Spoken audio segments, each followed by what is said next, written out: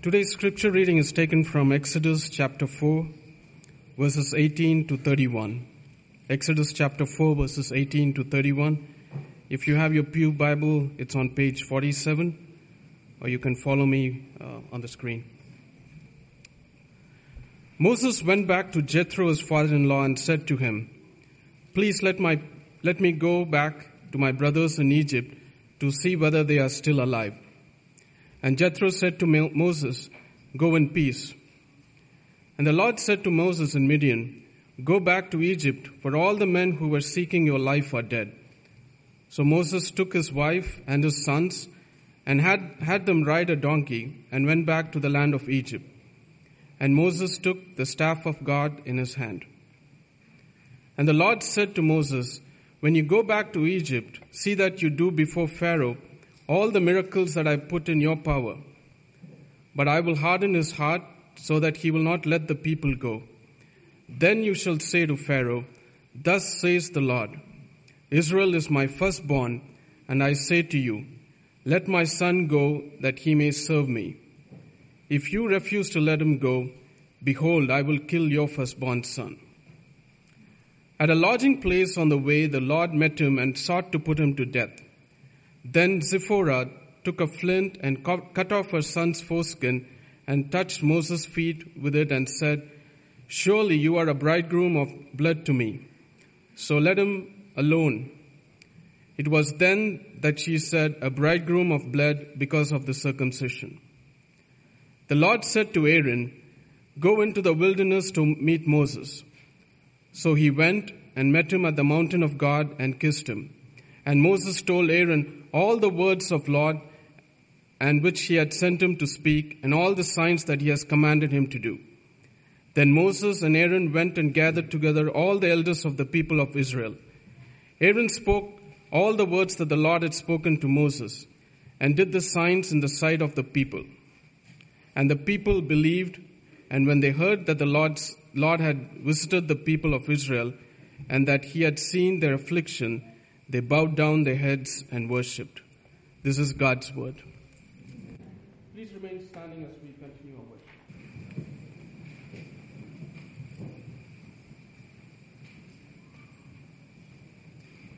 I invite you to find your Bibles again or use the Bible in the rack in front of you and make your way back to Exodus chapter 4.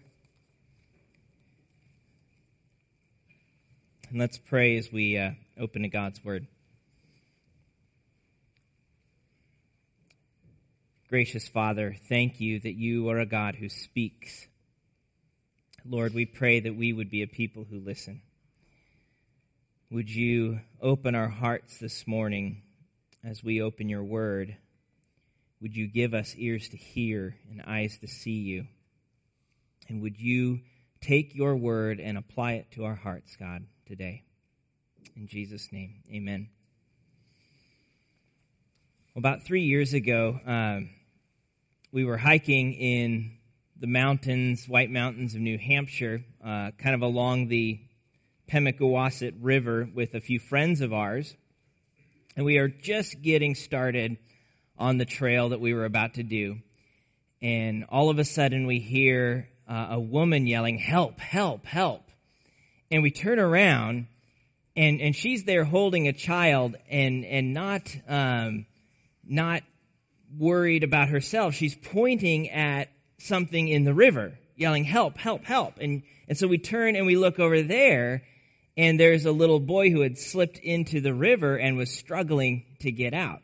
And of course, everyone kind of rushes over to the river's edge to try and help this boy, but there was one person who jumped straight into the river to then hoist the young boy out. And of course, that was the child's mother. And so, of all of the people rushing to rescue the boy, what was it that caused this one person to be willing to move heaven and earth, whatever it takes, in order to rescue him? The very obvious answer is the fact that that was her son. This morning, we're going to see in our passage that same love that motivates God, that same passion that causes God to be willing to move heaven and earth to rescue Israel, because Israel is his son. And that identity is something that not only does God take seriously, but he expects his children to take seriously as well. Now, if you're just joining us, we are partway into our journey through the book of Exodus, second book of the Bible in the Old Testament, which tells both the story of how a small people group of Israel becomes this great nation, but more than that, it tells the story of how God saves his people for his glory, for his worthy reputation. And last couple of mornings that we were in Exodus, we looked at how God called Moses to be his servant, to lead his people out of slavery. Moses, whom we learned early on, is a Hebrew slave. He was born a Hebrew slave in Egypt and yet raised as Egyptian royalty, only to be rejected by both Egypt and Israel the moment he tried to help his people, and who has then for the last 40 years lived in obscurity in the land of Midian as a sojourner. So God calls this Moses, of all people, to go back to Egypt to lead the people of Israel out of slavery and into the land that God had promised their ancestors, Abraham, Isaac, and Jacob. God heard the cries of his people in their slavery. He remembered and was faithful to his covenant, and so he sent Moses.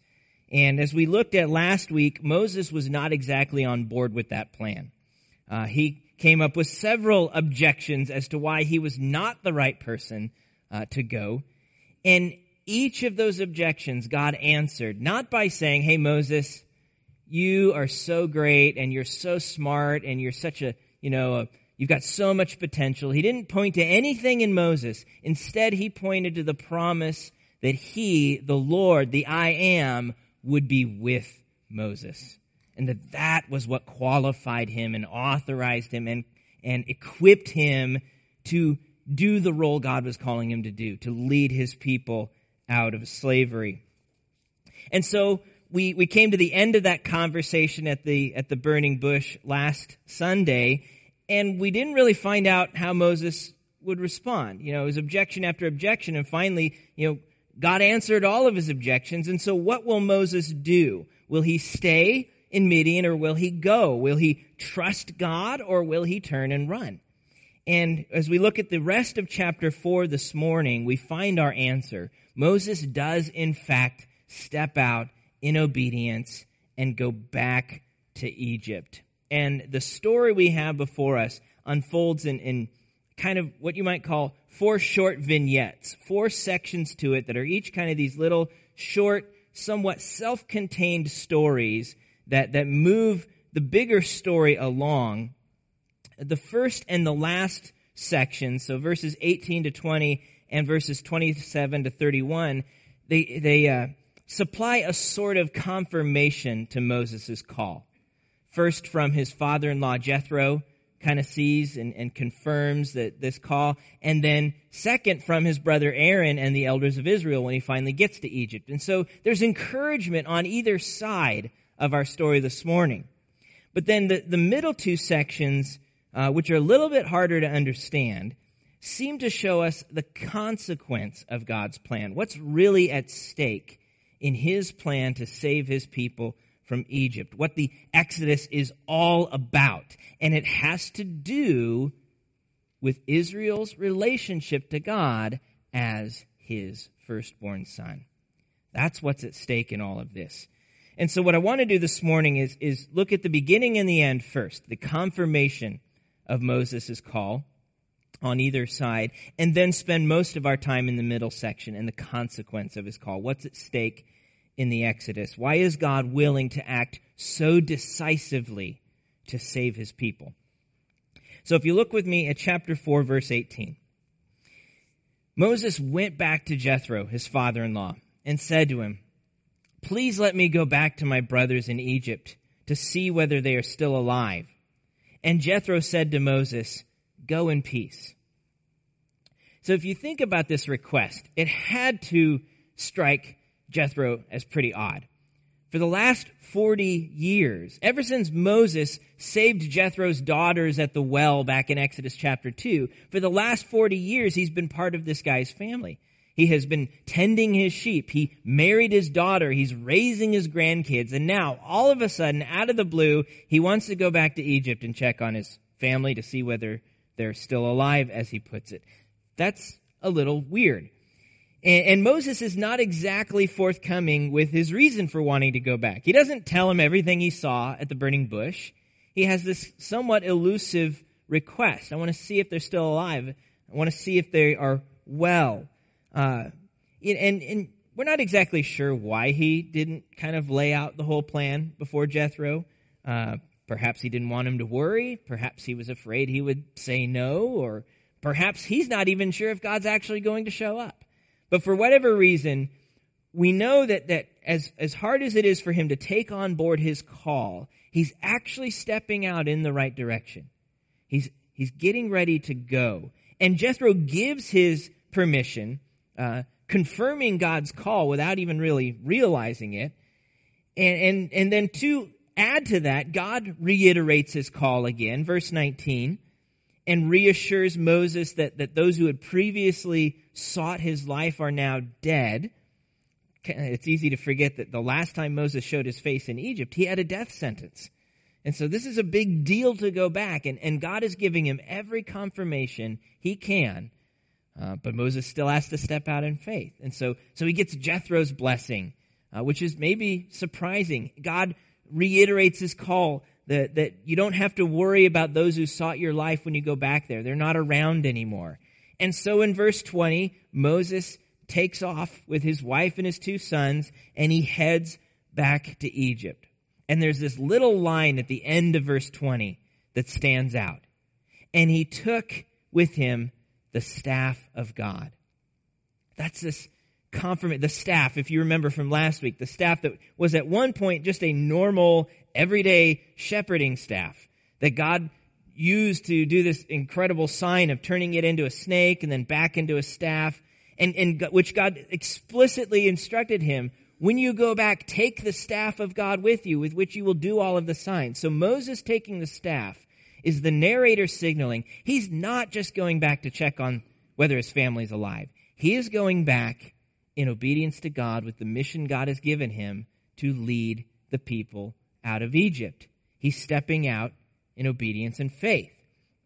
And if we skip ahead to verse 27, we see that while God was preparing Moses in Midian, he was also preparing his brother Aaron back in Egypt to go and meet him. So verse 27, the Lord said to Aaron, "Go into the wilderness to meet Moses." So he went and met him at the mountain of God and kissed him. Now, we don't know how well Moses knew his biological brother. He seems to have had some relationship with him because he's not thrown off guard when God says, "Hey, you've got a brother Aaron, he speaks well, I'll send him too." That didn't seem to strike Moses. You mean I've got a family? He didn't react like that. So he obviously had some knowledge of Aaron, and Aaron had some knowledge of him. He was excited to see him. And so there's this reunion here, and the narrator doesn't waste a whole lot of time getting down to business. Moses starts telling him, okay, this is what you've got to say, and this is what you've got to do when we go before Pharaoh.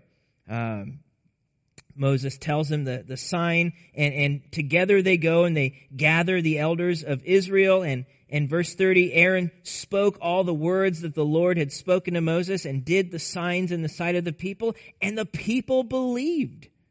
And when they heard that the Lord had visited the people of Israel and that he'd seen their affliction, they bowed their heads and worshiped. This is an incredible confirmation that God has not forgotten his people. As miserable as the last 4 centuries have been, God is acting on behalf of his people again. And it's confirmation for Moses that the people listened to him and Aaron. They believed them. It's also confirmation for the people of God that he has really seen their suffering. He is sending Moses. He's validating his servant with these signs. There is a renewed hope in Israel. God has not forgotten It's like when the Allied forces would drop over the prison camps, flyers announcing that the war was ended and they were going to be set free soon. That's what this scene is kind of like. Here's a message in advance that God is going to come and free us.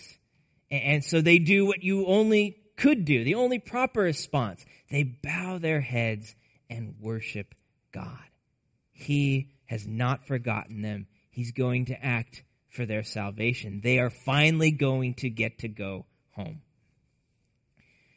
But what will it take to go from the announcement of their release to actually setting out and heading home? What's it going to take to actually get them out of Egypt and on their way back to the land of promise? What's really at stake in God's mighty act of deliverance?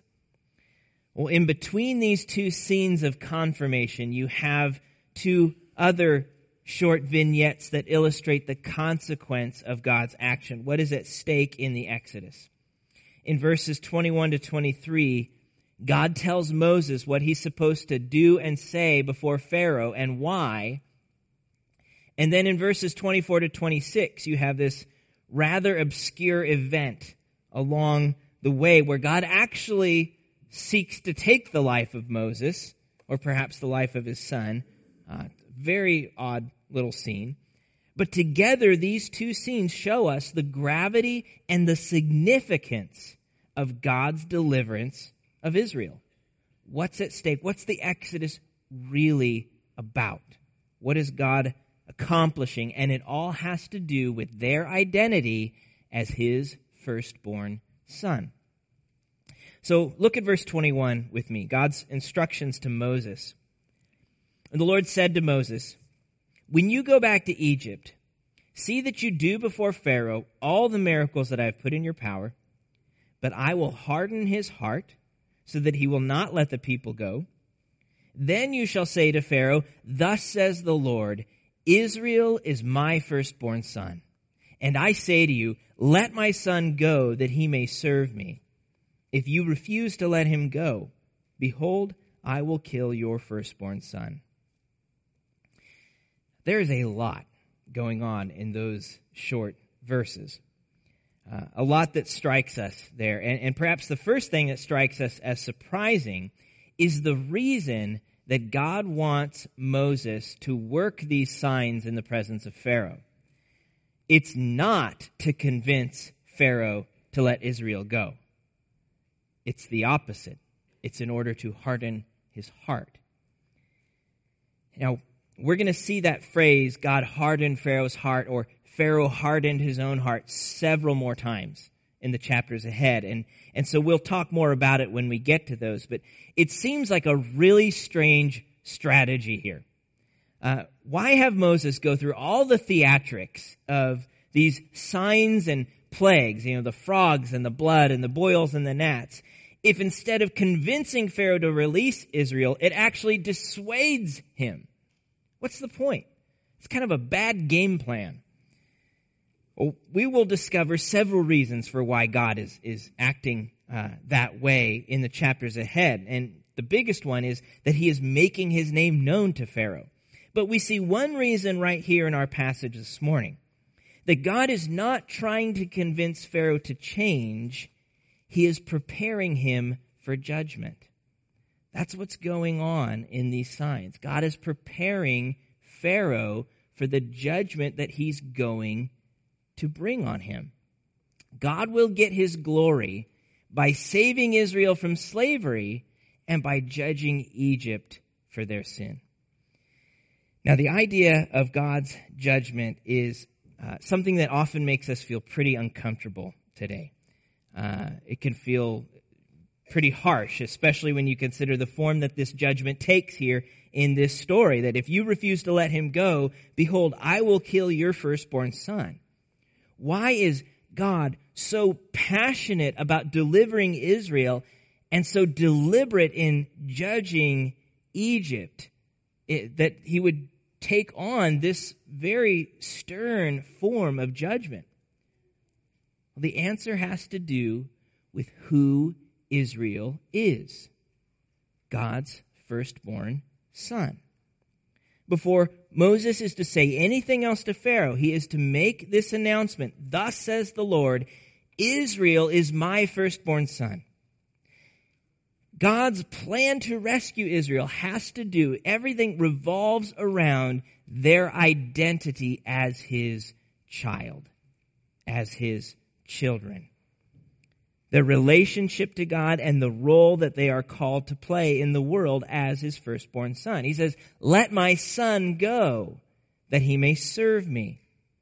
Israel has a unique relationship with God, his son. They have a unique role in the world. They are called to serve him. And it's this relationship and this role that moves God in his love to bring wrath on their oppressors. God's love and his wrath are not at odds with each other. His wrath for Israel's assailants flows out of his love for Israel, his son. One author puts it this way. To Pharaoh, the Hebrews were lowly slaves, but to God, they were beloved sons. Thus, the problem with Pharaoh was not simply that he was a slaveholder, although that was bad enough, but that he was preventing God's children from serving their father. In fact, the word here, let my son go that he may serve me, that's the same word that was used back in chapter 1 to describe Pharaoh enslaving Israel. By enslaving Israel, Pharaoh not only placed himself between God and his children, but he stole from God the rightful service and worship he deserves. This is a paternity battle, in other words, between who has the right to rule Israel, who is the real father in this case. Is it Pharaoh or is it the Lord? That's what's at stake. And it's really no question, if you've been reading the story, Israel is God's firstborn son, not Pharaoh. Pharaoh stole them. They are God's firstborn son, not in terms of chronology, like which child came first type thing, but it's a phrase that refers to preeminence and priority.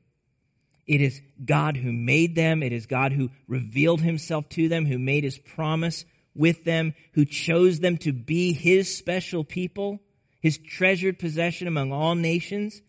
It is God who has protected and provided from them from the time of their ancestors to this day. They are his children. They belong to him. He is their father.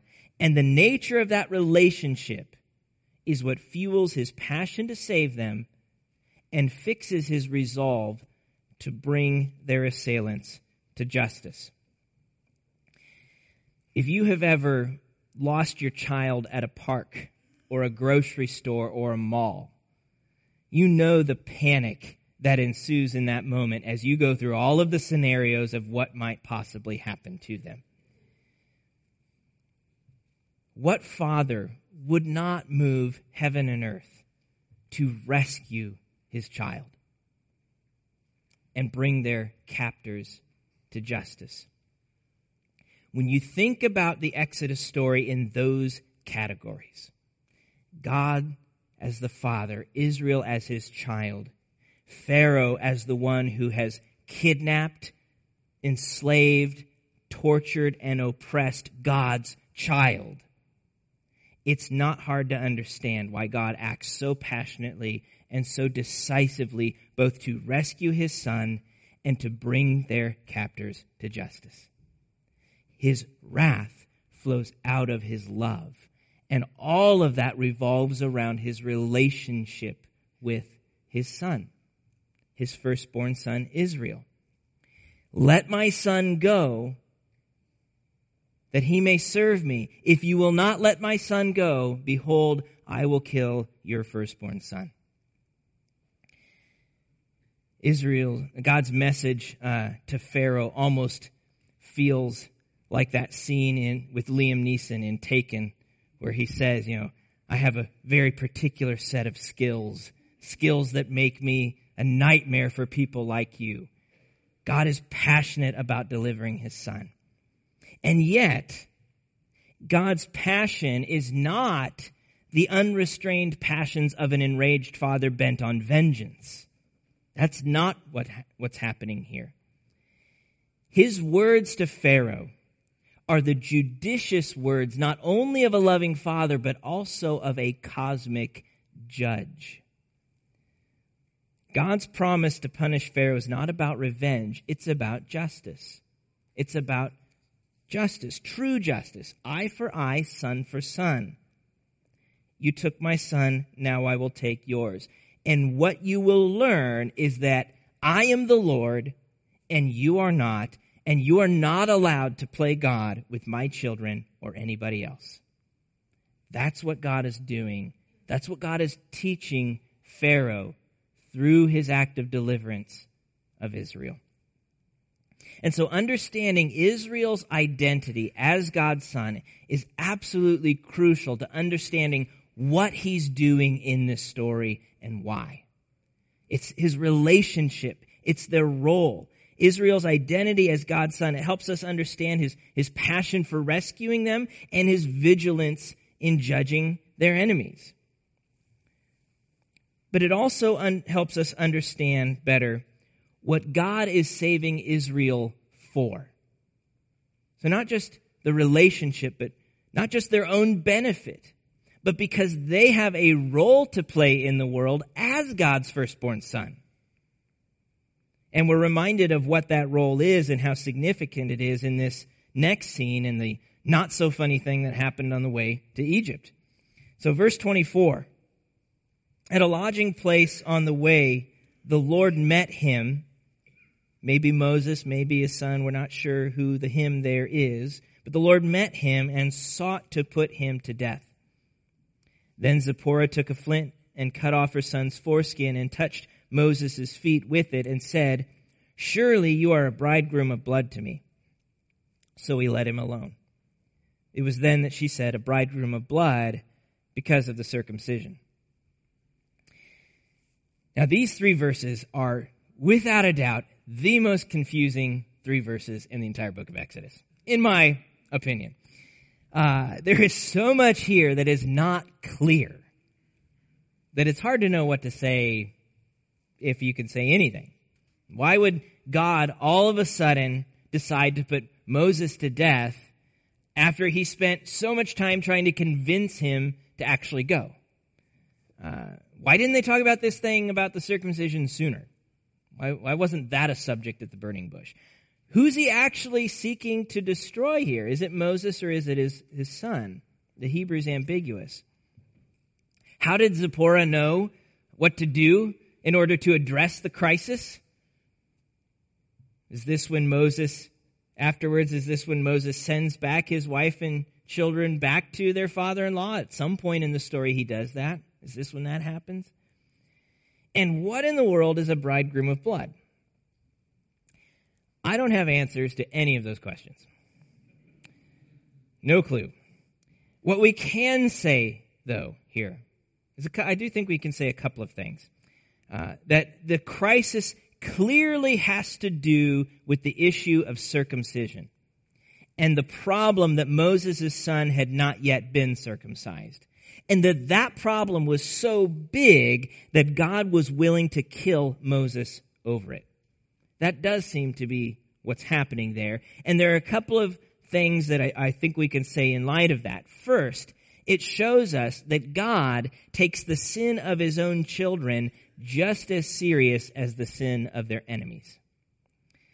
When God made his covenant with Abraham back in Genesis 17, that he would be their God, and Abraham and his descendants would be his people, and Abraham would become the father of a multitude of nations, he gave them the sign of circumcision, that every male would be circumcised on the 8th day, and that no uncircumcised male would be allowed into the assembly of Israel.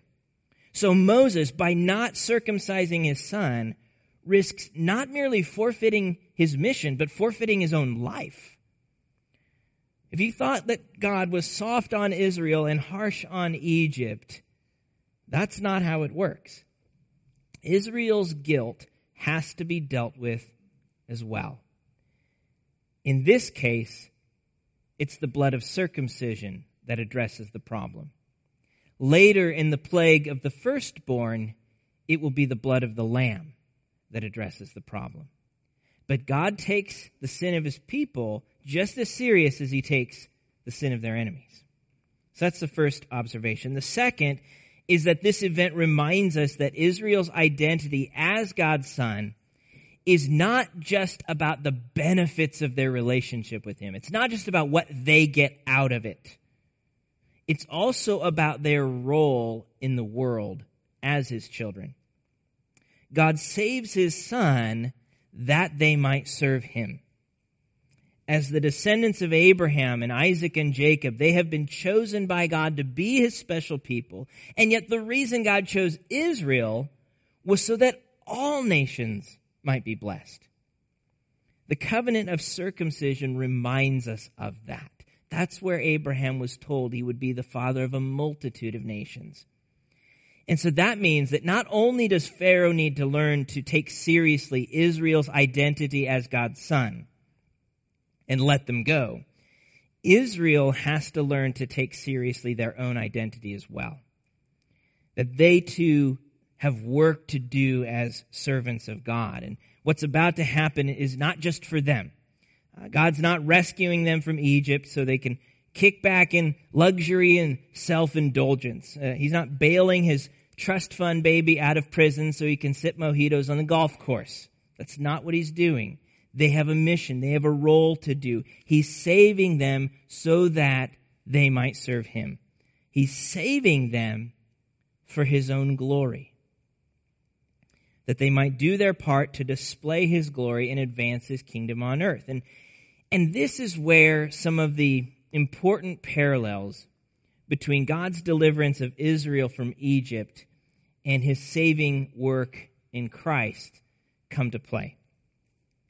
If you think about it, God takes our identity as his children deeply seriously.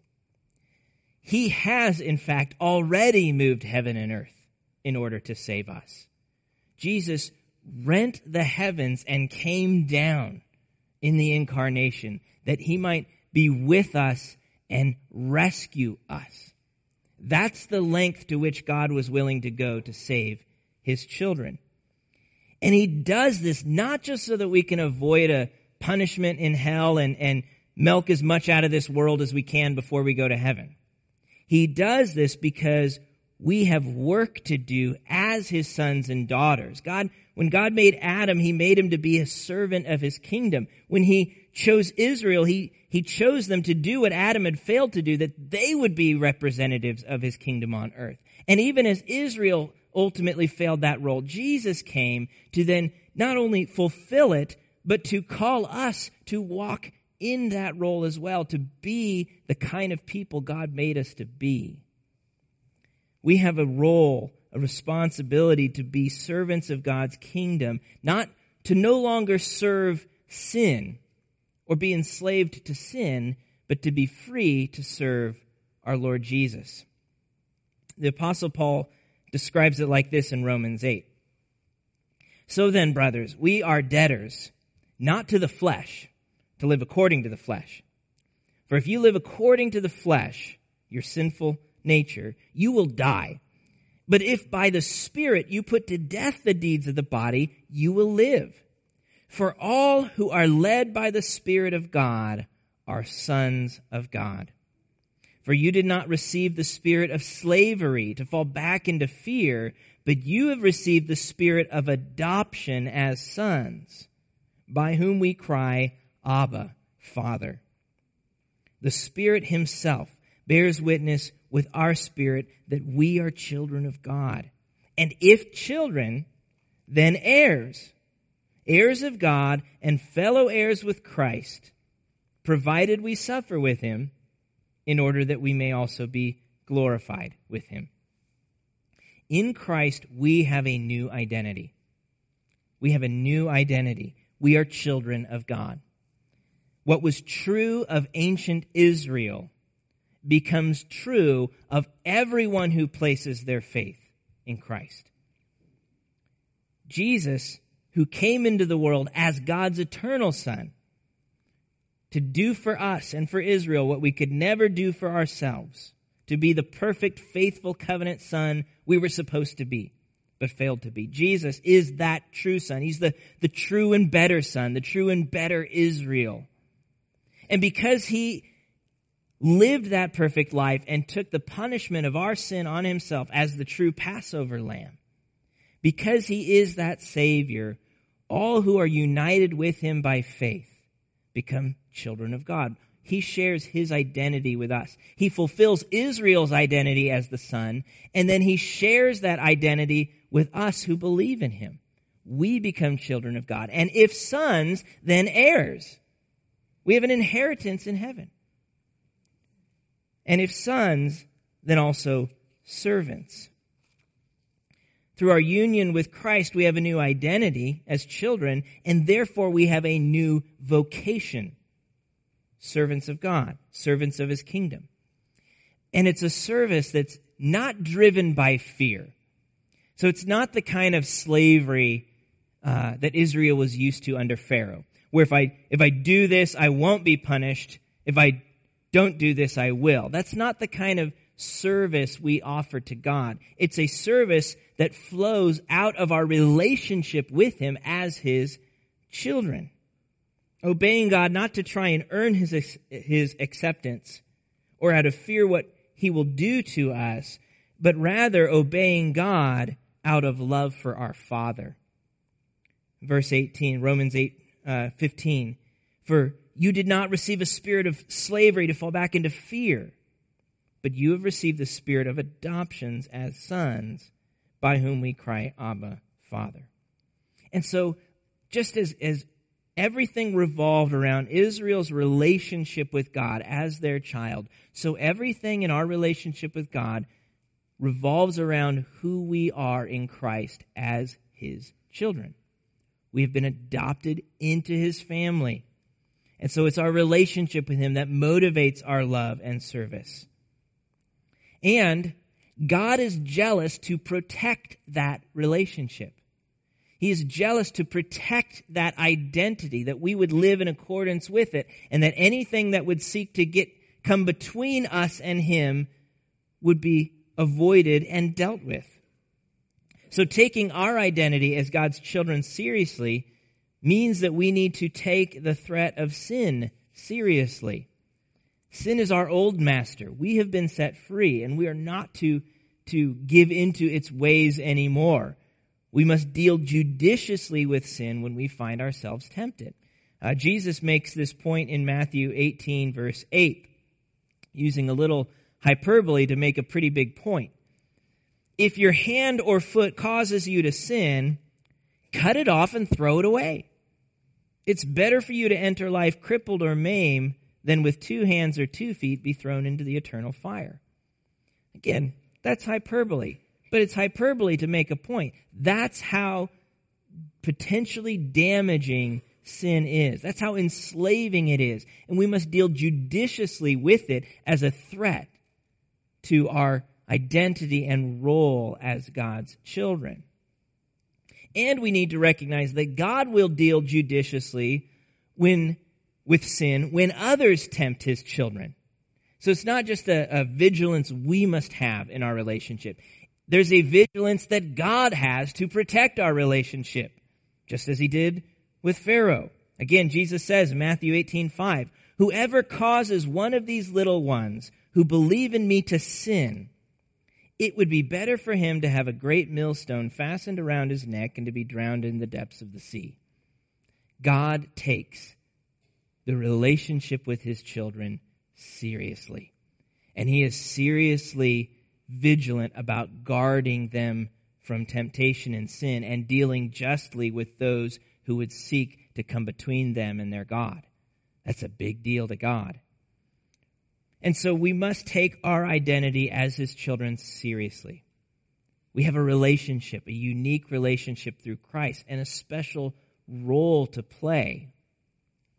But what truly motivates that kind of proper vigilance and against sin is not fear.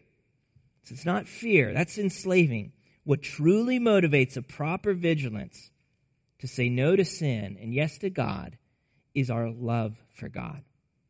That's what motivates it. It comes right back to that relationship as children. Loving God more than I love my sin. That's the formula. That I would know God and love him more than I love my sin. And being confident of his unbreakable love for me. Paul puts it this way at the end of chapter 8. That neither death nor life, nor angels, nor rulers, nor things present, nor things to come, nor powers, nor height, nor depth, nor anything else in all creation will be able to separate us from the love of God in Christ Jesus our Lord. The love of God that caused him to move heaven and earth to rescue his firstborn son. The love of God that causes him to move heaven and earth to claim our love for himself. The love of God that has shown itself preeminently in the cross of Christ. There's nothing that can break God's love for his children. And when we understand that, when we take that on board, how can we go on serving sin instead of serving God? God is serious about his relationship with his children. He wants us to be serious about that relationship as well. He will move heaven and earth to save his children, and he does so that we might serve him. Let's pray.